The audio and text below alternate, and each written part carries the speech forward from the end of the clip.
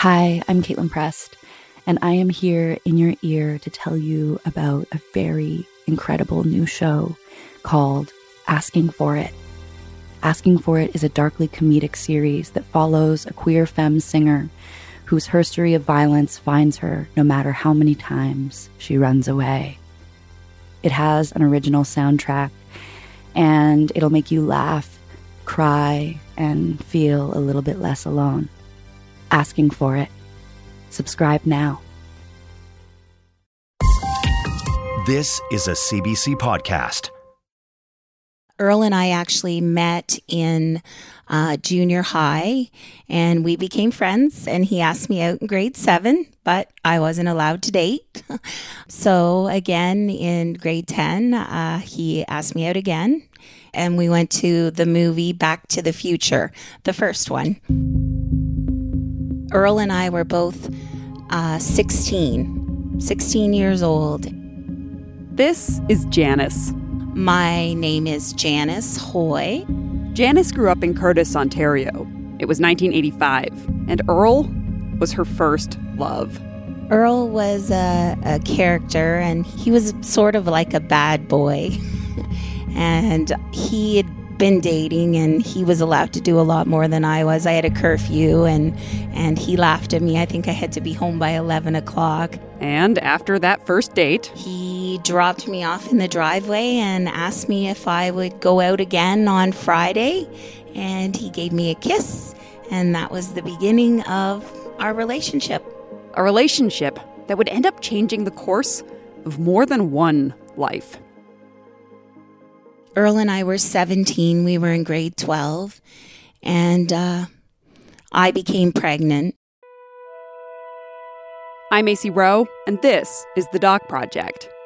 It was 1987, and there was still a lot of stigma surrounding pregnancies out of wedlock, especially, of course, for the woman, which was only made worse if she was a teenager. Options were limited. Abortion wasn't legal in Canada, and it wouldn't be for another year. Even then, Janice was religious, and abortion didn't fit for her. Janice kept her pregnancy to herself. The only people who knew were Earl and Janice's best friend, Deanna. This was my dirty secret. It was something that I was embarrassed or ashamed of, and I didn't want anyone to know. And I didn't want anyone to think differently of me. Janice was able to keep that secret and make it through to the end of her school year without anyone knowing. She even went to prom. I wore a long pink dress, and Earl had a white tuxedo on, and he had pink bow tie and a pink cummerbund. We had beautiful pictures in my mom and dad's backyard. But the next day, she sat her parents down and told them the truth. They were very, very upset. My mom cried a little bit with me. She hurt for me because she knew I had a tough year ahead of me. She wanted me to go to school, and they knew that I always had wanted to be a nurse. And they worried that I wouldn't finish school and that Earl and I would struggle if we stayed together. But Janice wasn't thinking about school or her future as a nurse. She was wondering if she would be able to raise a child and give it everything it needed, or if she should give it up for adoption. Ultimately, she and Earl agreed it would be Janice's decision. But what she couldn't know is how that decision would end up playing out 32 years later. All right, back to 1987. By the time commencement came around, Janice still had not decided what she was going to do, but she knew she could not be with her friends that night. Janice will take it from here. Missing commencement was horrible. I cried a lot.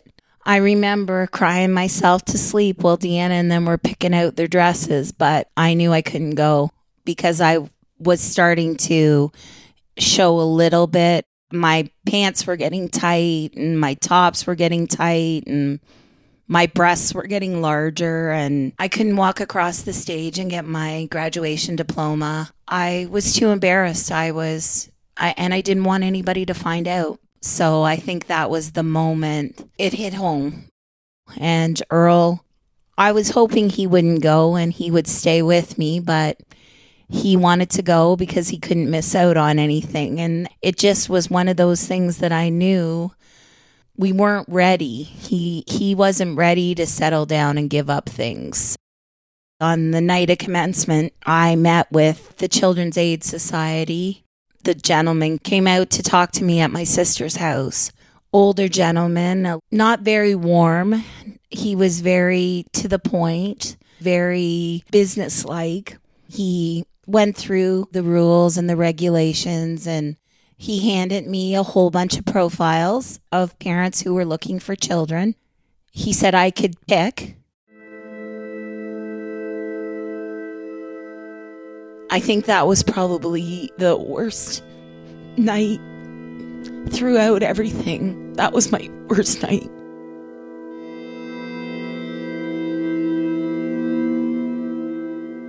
I cried all night.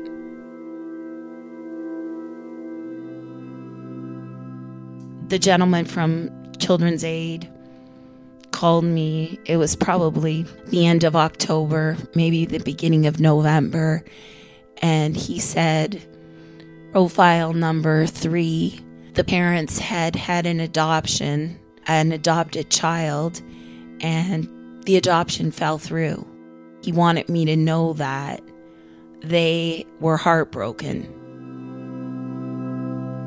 21 days, you have to change your mind. And this mother changed her mind in the 21 days. So this family had lost the baby.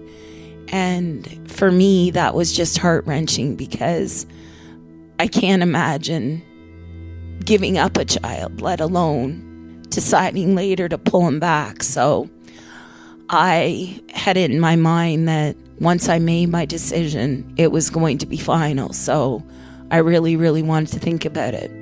But this family, this profile number 3, I pulled out. I decided that they deserved this baby if I was going to give it up. I just felt that if they got my baby and they got to keep him or her, that they would love them to death. I felt like they would love the baby the way I wanted the baby to be loved.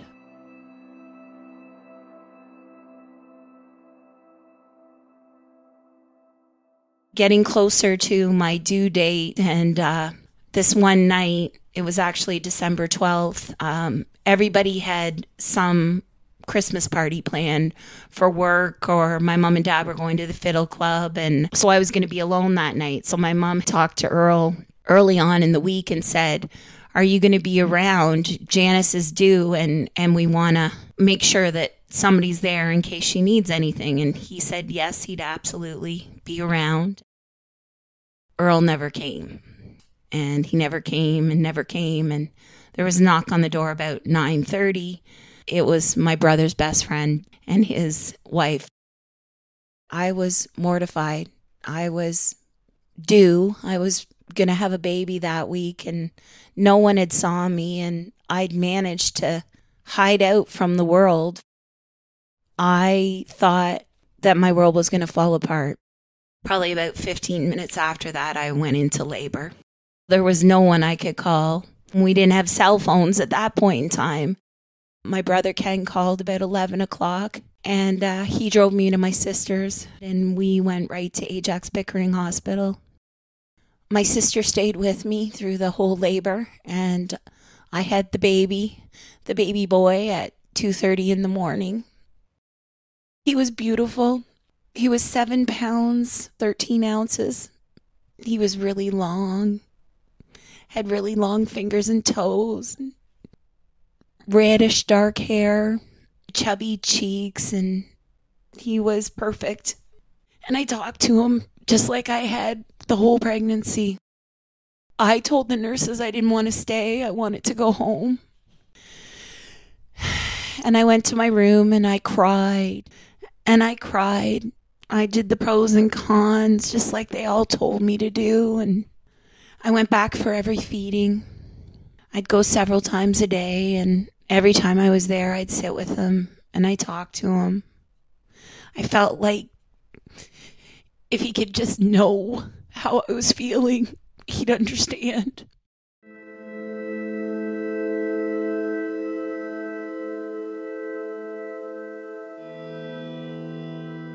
Earl didn't show up when he needed to. Earl came on the Sunday, and he held the baby.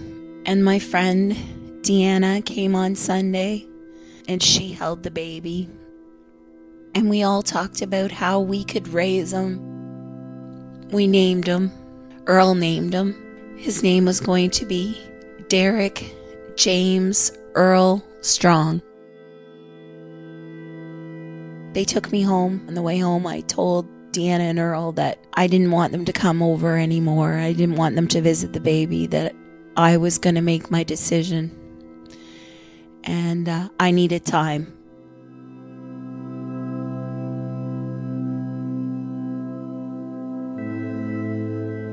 I knew.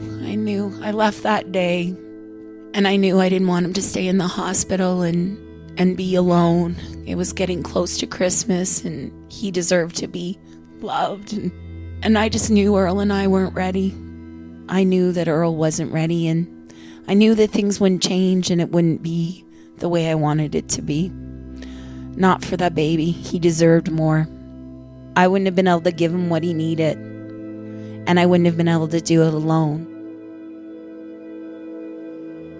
My sister took me in on Tuesday evening. I wanted to see him, and I wanted to say goodbye to him, and I wanted to explain to him why I was doing it.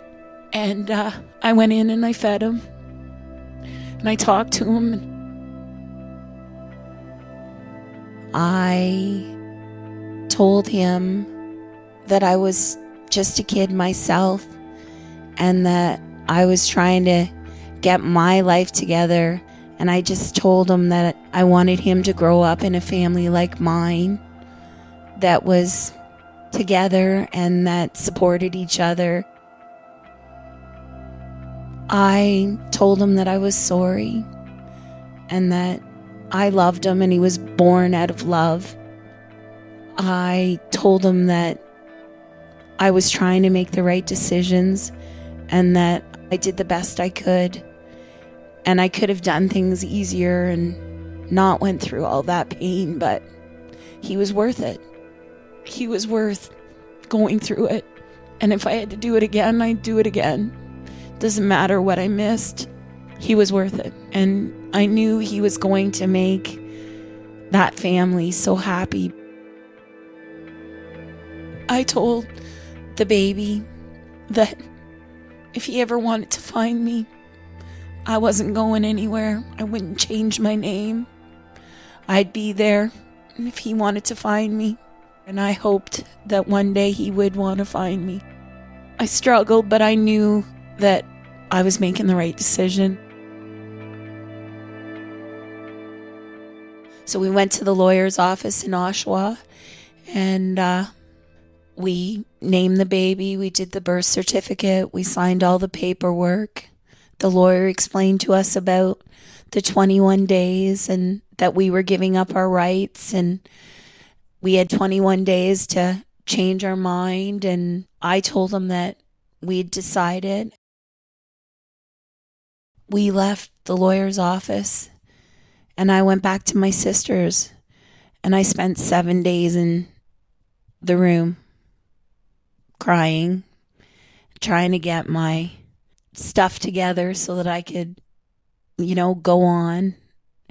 Finally, one day I got up and I started applying for jobs, and I got a job, and I got another job. I was working 2 jobs, and I was staying busy, and I counted down the days. Christmas came and went, and I had promised them that I would never look back.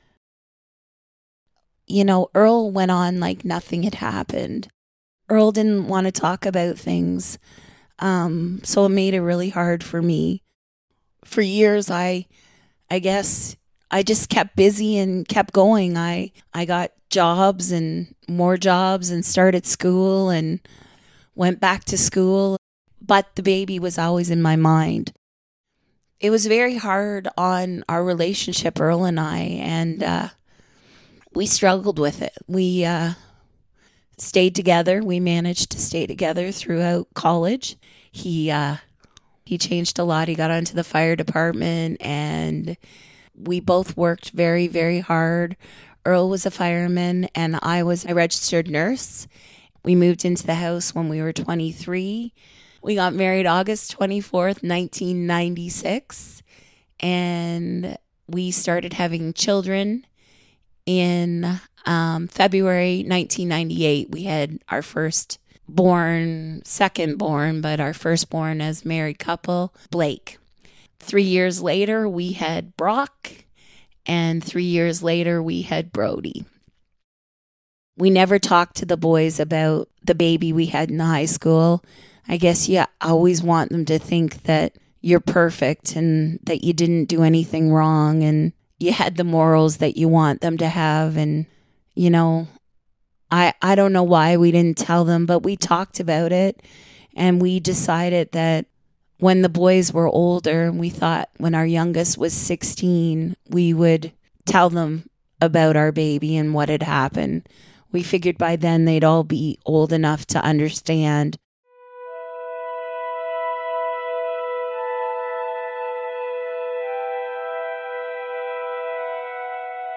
I had tough times every December. I struggled from the beginning of the month until his birthday. And Earl, like I said, didn't want to talk about it unless I'd bring it up. And then he'd find me in the room and I'd be crying and he'd worry. But I'd get through it. And he knew that a part of my heart was missing. And he knew that I hoped one day it would be filled.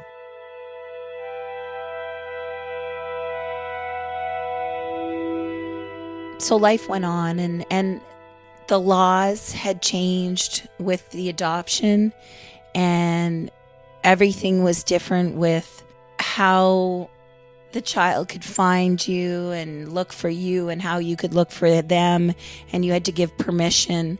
And I actually applied and sent my form in, and Earl didn't know that. It was something I needed to do because I wanted the baby to know that I was always there, and I wanted him to be able to find me.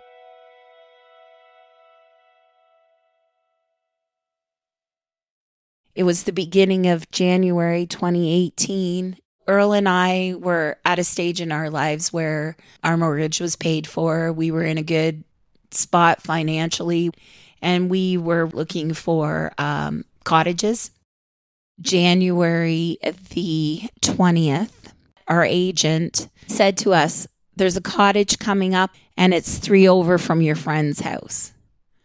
And Earl's like, "We have to go see it." And we fell in love with it. Earl decided that he needed to look at the roof one more time before it got too dark. Our friend said, let's go. We'll go look at it right now. And I said, "Are you guys driving over? Because we'll go with you." And they said, "No, you guys stay here, have a drink. We're going to take the snowmobiles." And I said, "Be careful and be quick."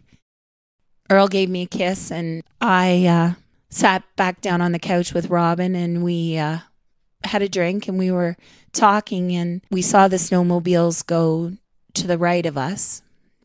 And then we saw the snowmobiles go back to the left of us. So they face onto the lake. 30 minutes went by, and I was starting to get a not good feeling in my stomach.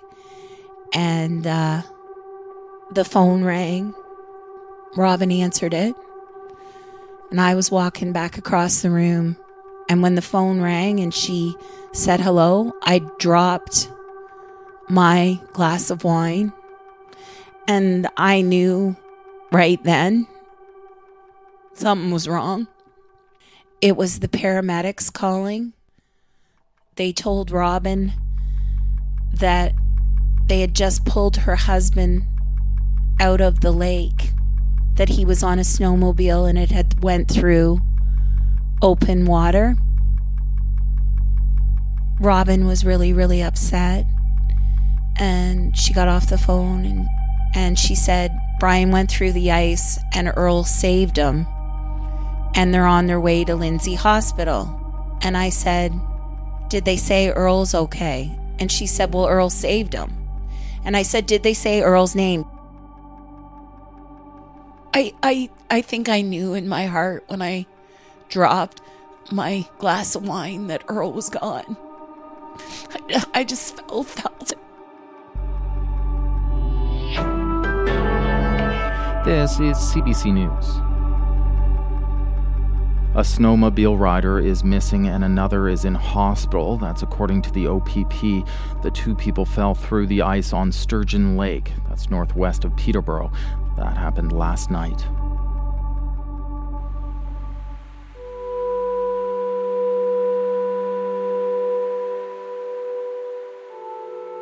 And we waited all day.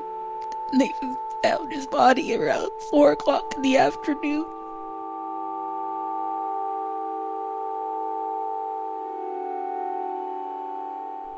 After Earl died, I didn't know how to go on. I was at the bottom, and I was struggling to stay afloat. The whole family struggled. I think we were all in shock, and Earl was the center. I was lost. I was in a really bad place for a long time, so were the kids. I don't know how we got through the first year. It's a blur. I was seeing a counselor, and the counselor said to me that I had to confront and face these 2 traumas that I have dealt with in my life, and that was the only way I was going to start healing.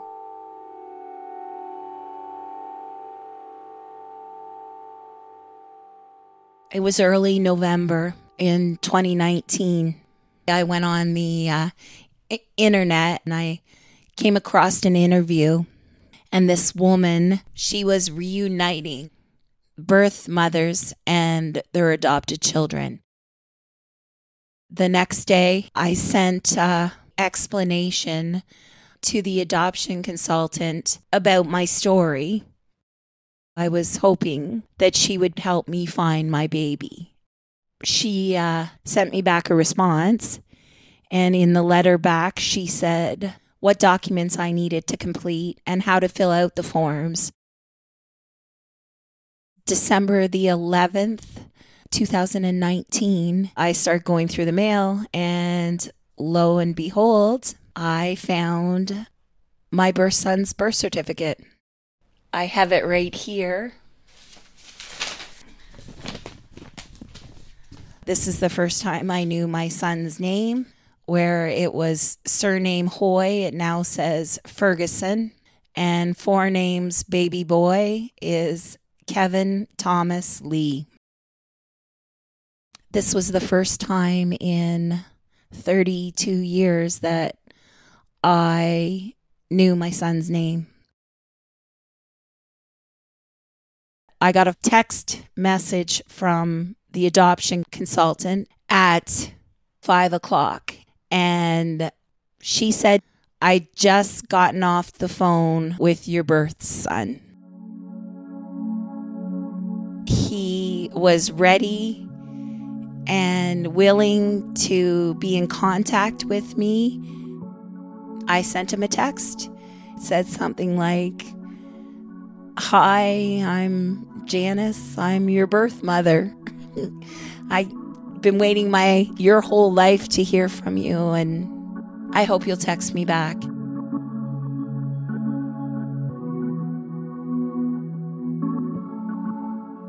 AC here. Coming up, Janice gets her answer. We'll be right back.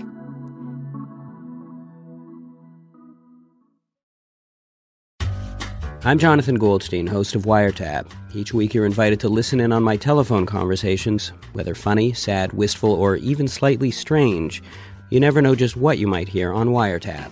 I knew you had on a show. I just didn't think that people actually listened to it. Howard, That's the breadth of your genius, Jonathan. It's not just that you're funny, but you can be cripplingly, poignantly depressing. The Wiretap Archives, Available on CBC Listen, Spotify, Apple Podcasts, and wherever you get your podcasts. I sent him a text, I sent him an email, and I sent him a message. I was at work. It was just after 11 a.m., right before lunch, where I received a message from a Janice Hoy introducing herself as my biological mother. I had been waiting for this message my whole life. This is my biological mother. It's where I came from. So many questions go through my head. Who are you? Where are you from? What's our background? Do I have siblings? So many questions. He texted me and we started going back and forth, and for him, because my texts were 2 pages long every text, because I didn't know if, he'd change his mind or he'd decide not to. And I wanted him to know as much as he possibly could. I wanted him to know his history, and I wanted him to know that he had 300% biological brothers and that Earl and I had stayed together. And I wanted him to know that he was always loved and always thought about. He said that it happened at the right time. He said he wasn't open to it before, and that he really wanted to get to know me better. He told me that he had a great life, and he had great parents, and he had great brothers, and he told me about his family. So we did that for the one day.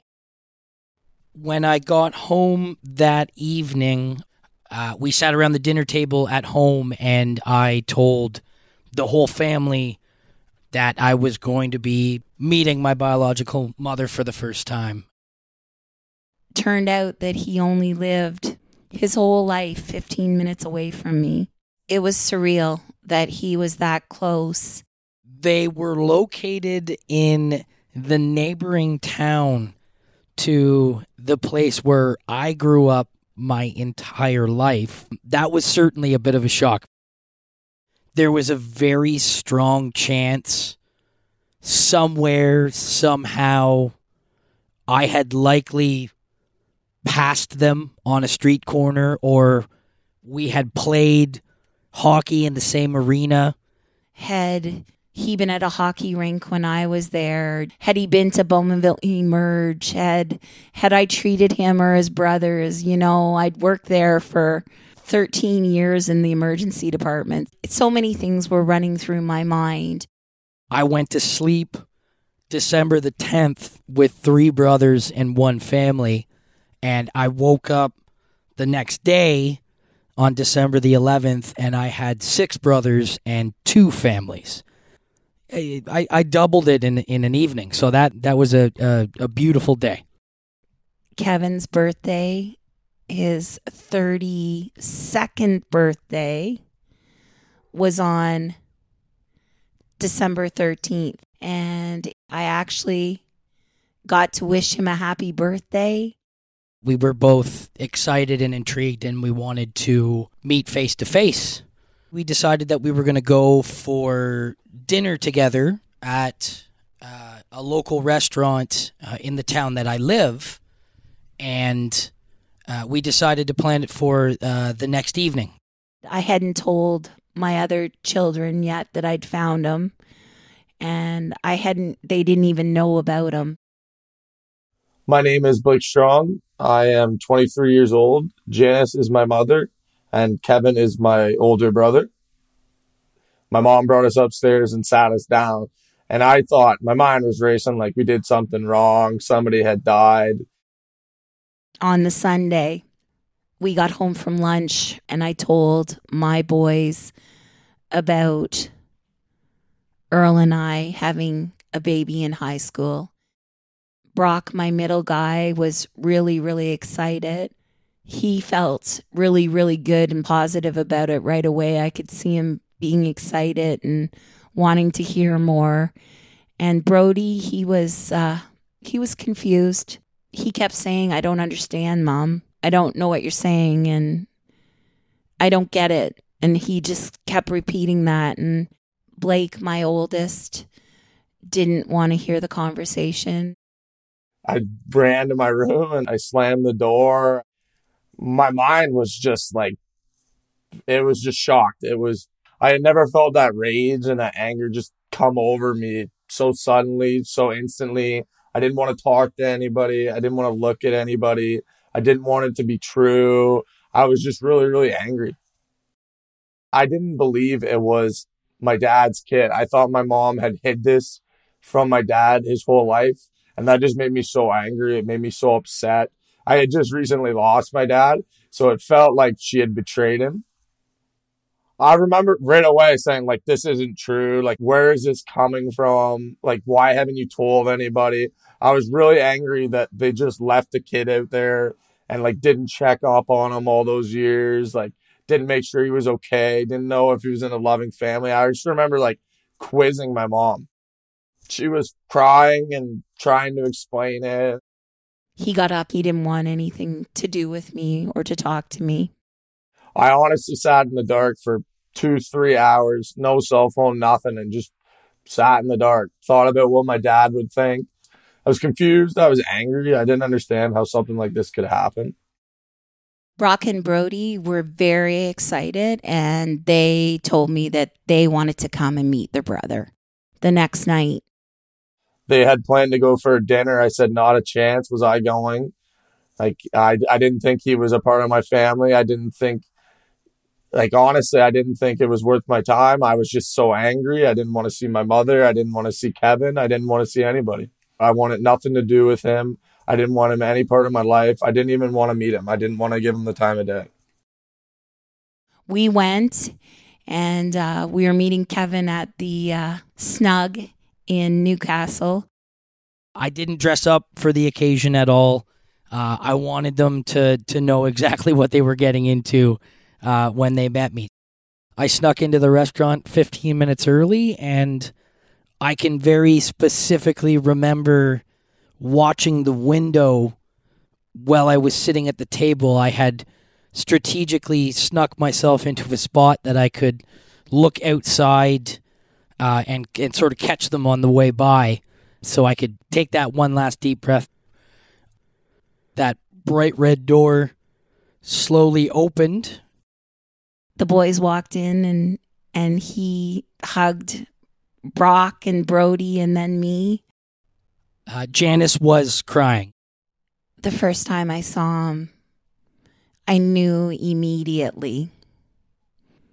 I knew I loved him, and I knew right away he was a part of me. And we talked and we talked and we talked and we talked, and it was amazing. I couldn't take my eyes off of him. I found myself looking at physical tendencies that we all shared. Found myself checking out the brothers and seeing a lot of similarities. Their build, their faces, the hair. He looked so much like the other boys, and he had so many of their quirks and qualities, and his actions and his movements and his reactions to things. His voice is distinct, and his smile, his laugh is so similar to Brody's. Even the way that they carried the same type of volume around in public that I do. We all lack inside voices, so I was overwhelmed with answers that I had been waiting for my whole life, in the sense of, where is my red hair from? What is my heritage? What is my culture? Finding things out like your medical history. Finding out where my musical talent might have been passed down from. Did I inherit that? So many questions, so overwhelming, all the answers coming in at once. His mannerisms were so similar to Earl's and the other boys. Earl his hands are always moving when he's talking, and his legs are shaking, and Kevin was very similar. He was moving and couldn't sit still, and his legs were moving and his hands were waving when he was talking, and Earl had catchphrases like he would say unbelievable or 100%, and Kevin was talking and he used 100%, and I think my heart dropped down to my toes. Shortly into the conversation, I'd asked what the situation was with my biological father, and she let me know that he had passed away.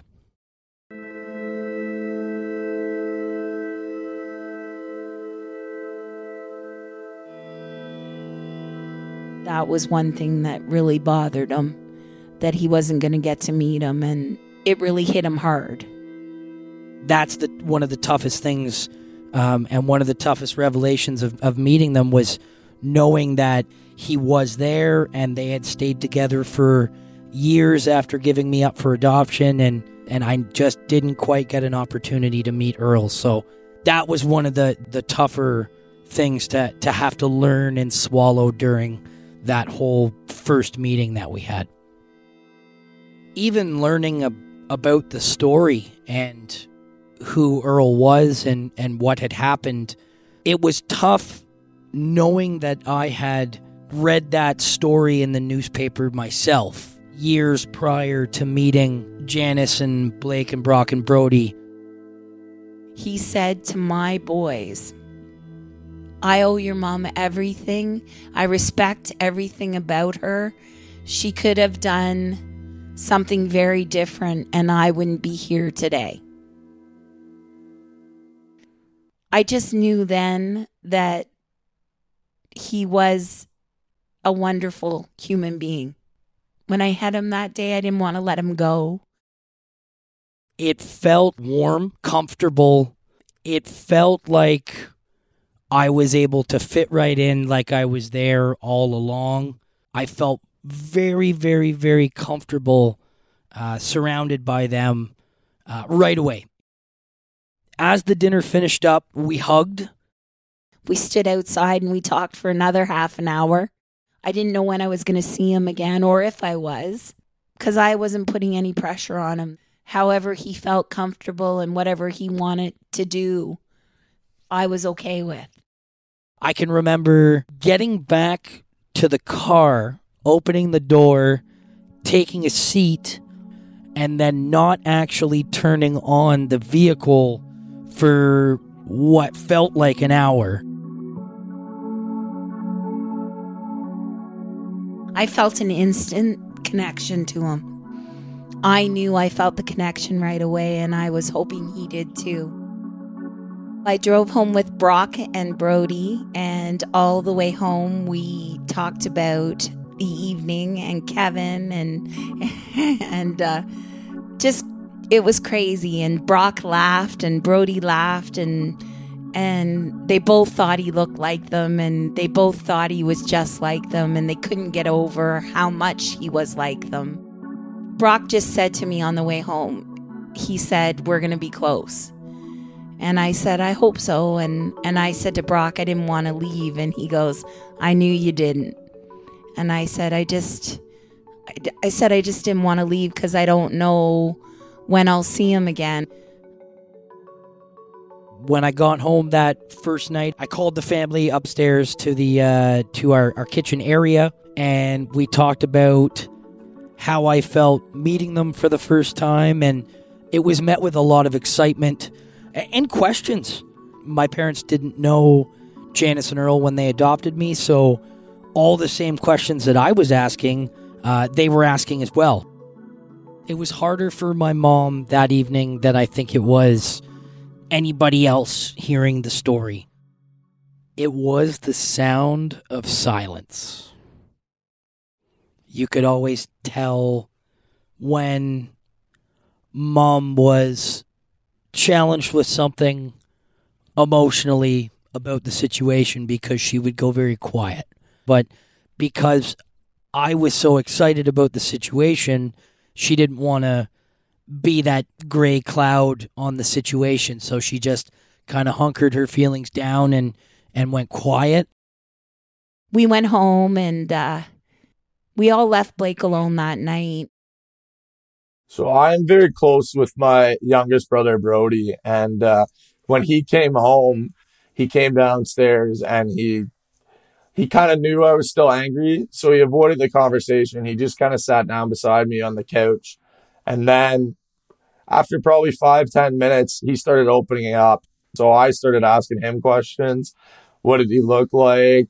Is he dad's kid? I was just like kind of interested to know if it was dads and moms. And Bertie looked at me and laughed and said, he looks exactly like you. He's definitely dad's kid. It was a big sigh of relief knowing that they felt comfortable around him, that there was a connection there. It was the next day, the next morning, I had received an invitation to go over to their place. I was probably the most terrified I've ever been in my entire life. I didn't know like what was the proper way to act. I didn't know if I should hug him. I didn't know if he was even going to like me. I didn't know if I was going to like him. It was one of the most scariest moments of my life. Like 24, 30 hours before, I didn't know I didn't know this man existed. The first night Kevin came to the house, I answered the door. He took my breath away.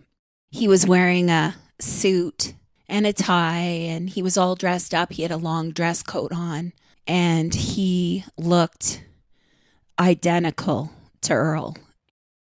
It took me 10 minutes to get my bearings. The resemblance to Earl was overwhelming. I walked through the big door into a hallway. Earl's monument to my left. The white Christmas tree is in the right corner. Dogs are running around. The cat's messing around in the tree. Clean, warm pictures on the walls of the family. It was surreal to see the answers to all those little questions I asked. What would it have been like if I wasn't adopted? I will never forget when Blake and Kevin met each other. They were in my hallway. Blake was walking in the door down the hallway and Kevin went to meet him. The first thing that crossed my mind was, wow, he is short. Because my brothers are all 6 foot tall. I'm just short of 6 foot tall, and Kevin's maybe 5'7". So I laughed and I giggled and I said, wow, he is short. And then he turned around. And we locked eyes. And they both had their mouth open, wide. It was like I was looking in a mirror. I saw his beard and I saw his hair, and I was like, yeah, this is my dad and me mixed together. I can remember saying to him, you are a really handsome gentleman. Yeah, that was one of the first things we ever said to each other. We looked at each other and Mom said, you two could be twins. And Kevin looked at me and said, yeah, you're a good looking fella. My mom cried. I laughed. Like I was just so awkward in the situation. I didn't know how to react. I just kind of giggled like a school child. Honestly, it was like the most awkward encounter ever. The first time we talked, I think I went up to him and I said, nice to meet you, and shook his hand. And he said, nice to meet you too. But as the night went along, he began opening up and I began coming around. The awkwardness was mostly due to my stubbornness, if I had to admit. I didn't want to like him. He didn't say much, actually, that first day. I feel like he was more watching me from the other side of the room, just catching the vibe. We didn't say anything too heavy or too large that night. We talked sports, hockey. We talked about the Detroit Red Wings, who he likes, and the Boston Bruins, who I liked. It was just shocking. I was looking at my long-lost brother. He looked like my dad. He spoke like my dad. He acted like my dad. I looked up to my dad so much, and losing him was really hard on me, and I took it really hard. And one thing I always laughed at my dad for was he was always the shortest, always had the worst hair, and then went bald. And I looked at Kevin and his horrible facial hair and his horrible hair and how short he was, and I was like, this is my dad 2.0. And it just gave me this warm, fuzzy feeling in my belly, like he belongs. This is like my last parting gift from my dad to me.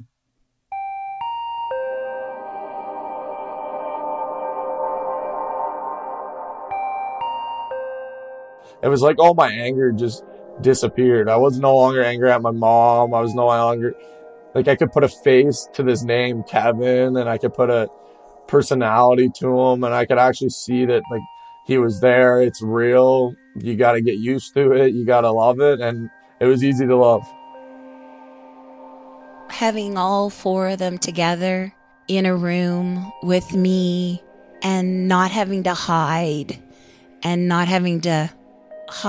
part of my life away from them and being able to share everything together, it was unreal, and it felt like my family was together for the first time. The only missing piece was Earl, and it just felt like the piece of my heart that was gone had been filled in.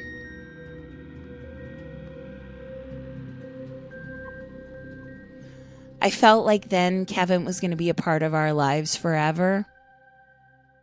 And everybody seemed so happy. It seemed to change everyone's outlook on life.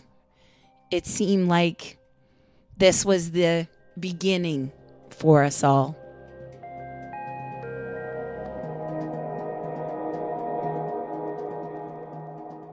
I wanted to reach out to his mom. I went on her Facebook page and I sent her a messenger, and I just wrote on it how grateful I was to her and what a wonderful job her and her husband had done raising Kevin, that he was a wonderful young man.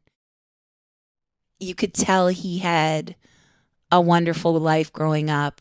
He talked about his brothers, and he talked about his mom and dad, and he talked about his grandparents and how close they were.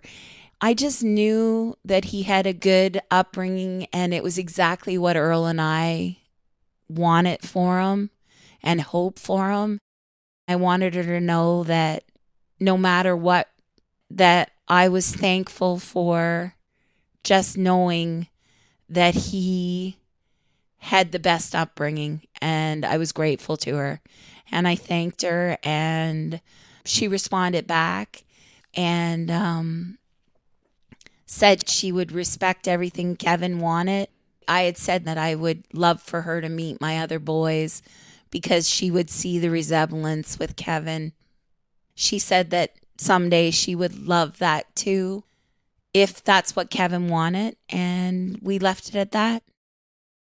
My mom took more time than everybody else, so I told her, you're stuck with me, and you can't get rid of me. So that's the best thing I could think of to do to reinforce to her that she's not going to lose her kid that she raised. Kevin came over the other night and he said to me, I've got exciting news. And he said, my mom wants to get us all together in the same room. That will be the first time that all of the members from both sides will be in the same room at the same time.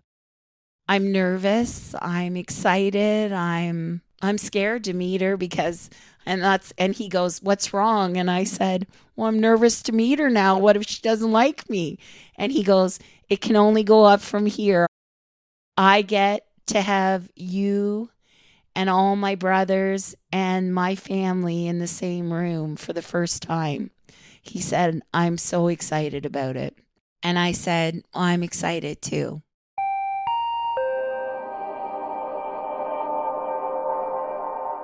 So my dirty little secret, it turned out to be one of the biggest loves of my life. So he wasn't a dirty secret.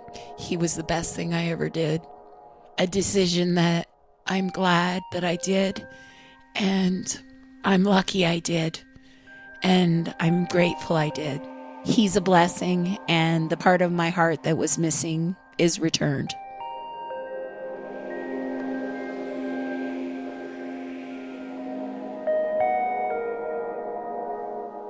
talking about Earl has become easier, and moving on and sharing stories about Earl. Every time Kevin is here, we give him another story about Earl or another piece of Earl that he didn't know. And it just helps us with keeping Earl's memory alive. It keeps us all going. We've all turned the corner and we are all healing. And finding Kevin has so much to do with that. Now I have an opportunity to enjoy moments that I never thought I would have. And I'm way more grateful that I have such love and support seemingly every way I turn.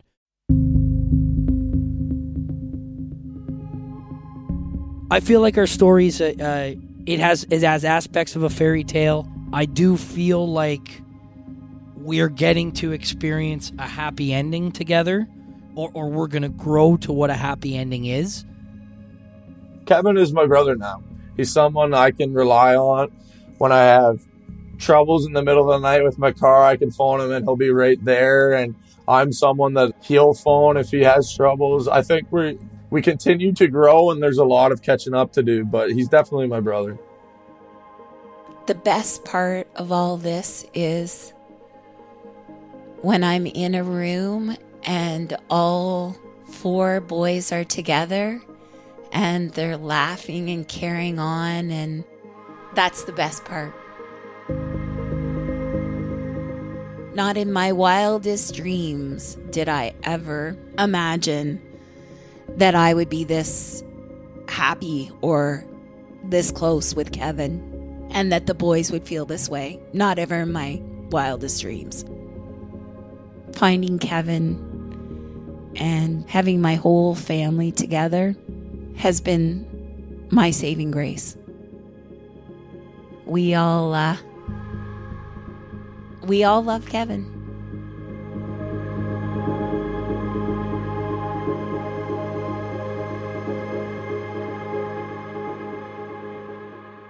That doc was produced by Eliza Siegel. It was edited by Allison Cook.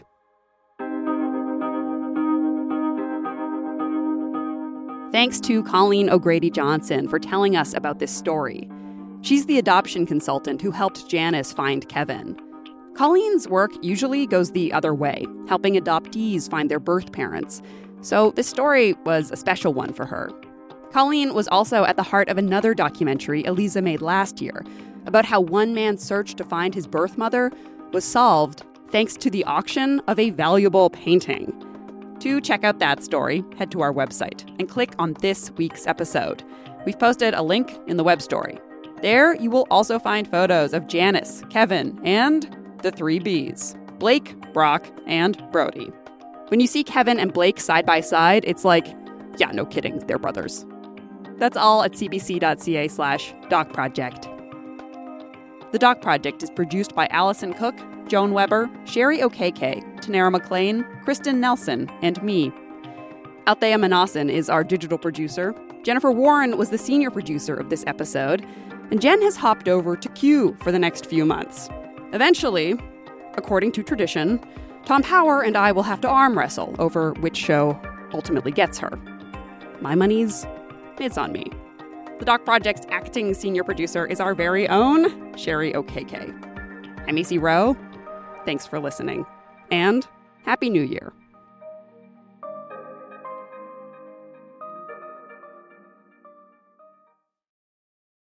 For more CBC podcasts, go to cbc.ca/podcasts.